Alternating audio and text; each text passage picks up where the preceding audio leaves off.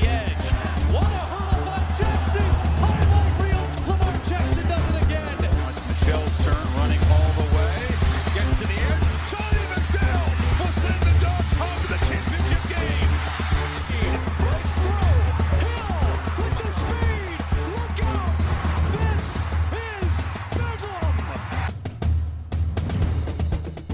This is the Rookie Big Board Rookie Profile Series. I'm your host, Matt Hicks, the FF Educator, joined by John Lobb, the Gridiron Scholar. And this is the Eric Gray Rookie Profile. That's right.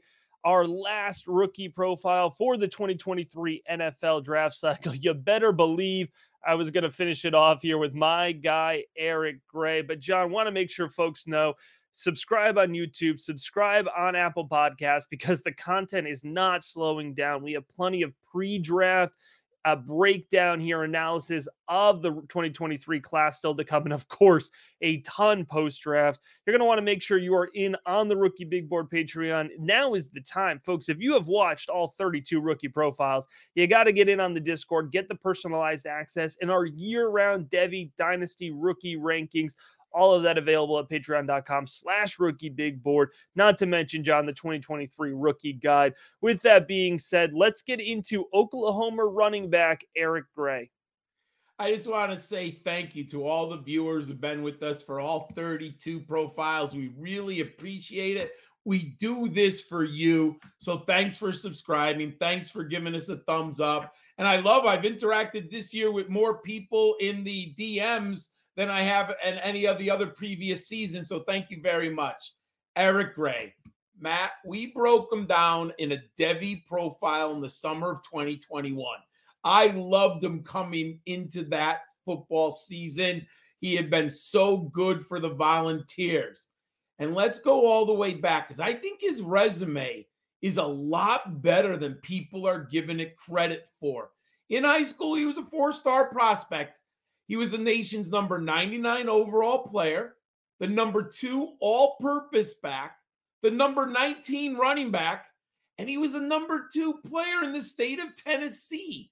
He was the Tennessee Titans Mr. Football winner 2016, 2017, and 2018. The first 3-time honoree. And he played in the 2019 All-American Bowl. And he ends up at an SEC program. And I don't care who you are, you end up in an SEC program, you have a really nice recruiting profile at the high school level. As a freshman in 2019 for the Volunteers, he played in all 13 games, so we have an early breakout player. He led the team with 4 rushing touchdowns, averaged 5.3 yards per carry. He finished second on the team with 539 rushing yards on 101 carries. More importantly, Matt, he caught 13 passes for 115 yards and a touchdown. So you're talking about an early breakout player who's a dual threat, all-purpose running back immediately. He was PFF College All-Freshman Team honorable mention. In 2020, Matt, he was even better than he was the year before. He scored a team-high 6 touchdowns. He ranked 6th in the SEC in rushing yards per game and yards from scrimmage per game. He was 8th in total rushing yards with 772, and he logged over 100 yards rushing 4 times. Just incredible. That's when we did our Devy preview of him. And then he transferred to Oklahoma in 2021. And Matt, I had massive expectations. I drafted him all over the place in college fantasy football. I was all in. He started the season's first 5 contests. And Matt, didn't go very well. I remember the numbers are disappointing. Oklahoma, he wasn't explosive as I had seen at Tennessee. He ended up losing the job and sharing backfield duties with Kennedy Brooks. And I think Kennedy Brooks had a great season himself with over 1,300 yards. At the end of the day, Eric Gray only rushed for 412 yards and 2 touchdowns. But importantly, Matt, he had 23 receptions for 229 yards and 2 touchdowns. So he fell down my Devy rankings. I had him a little lower amongst the prospects as a running back, and I wasn't sure where he was going in 2022. Oklahoma had a new coach. Lincoln Riley was gone. Where would Eric Gray fall in the pecking order? Matt, he became the star.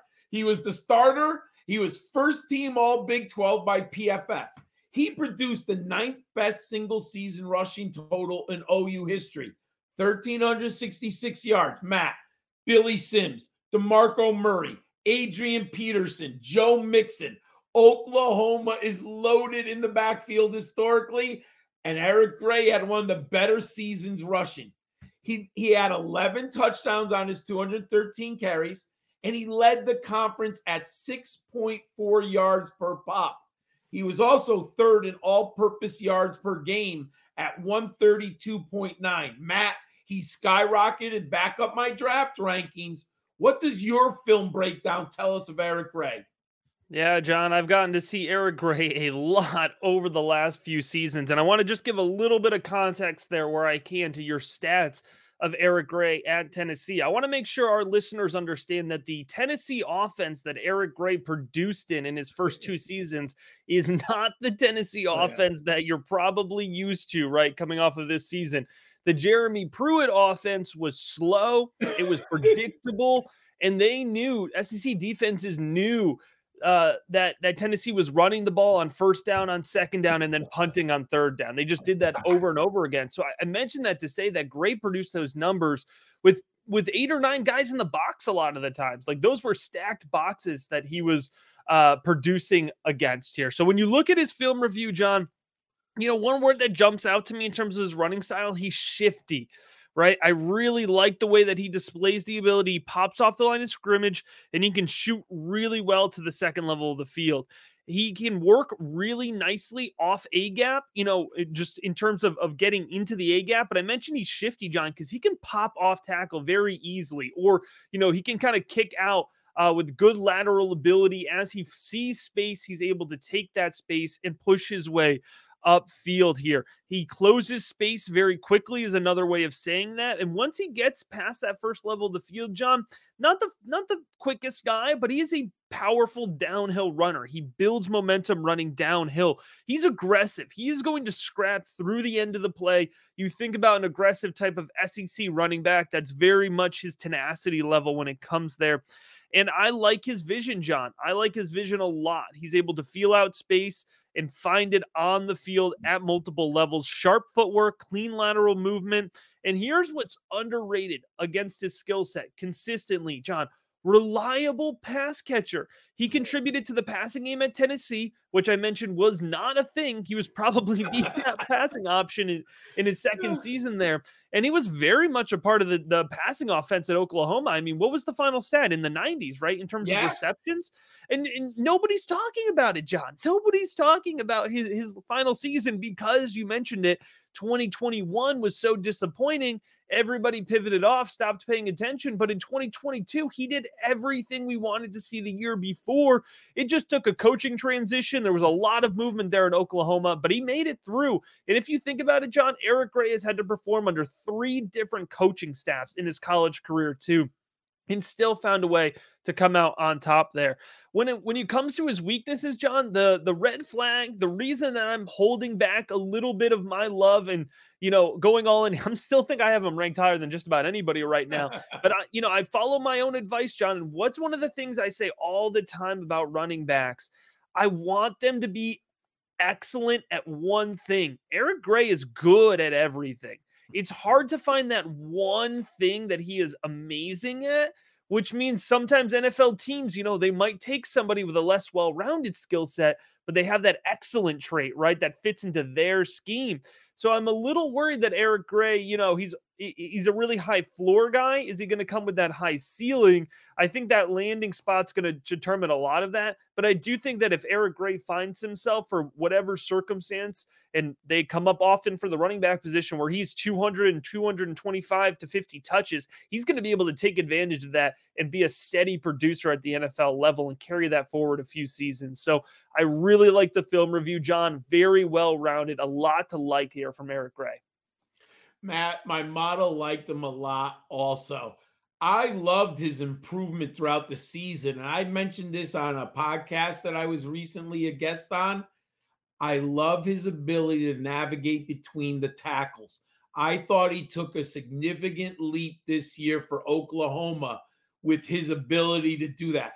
I used to think of him more as an outside runner from his first 3 years on tape. This year, I saw a competent, tough, physical runner with good vision, as you mentioned, between the tackles. Then I plugged him in my model, Matt. 5'9", 209. That is a real nice NFL size for a back. Tough to get around. He holds his weight extremely well, and he has a physical frame. Like it a lot. 99 receptions. I did not realize he put up that many receptions. I don't think he's an elite pass catcher, but he's well above average, Matt. He can definitely help you on 3 downs in an offense. Scrimmage yards dominator this year, Matt.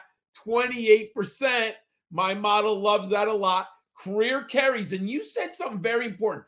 That Tennessee offense was not very pretty. So when you consider that he has 2 years of production at Tennessee, yet he still averaged 5.6, that's an impressive number.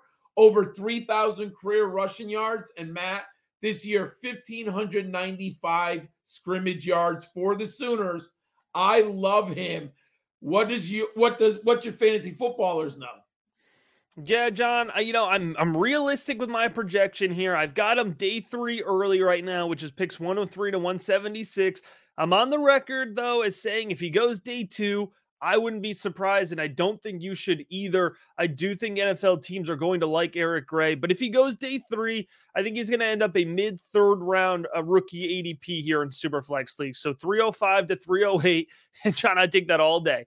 All right, because I have him projected as a flex filler, which is a running back 3-4. Somebody who you don't plug into your lineup necessarily every week, but in the right matchup could absolutely come through.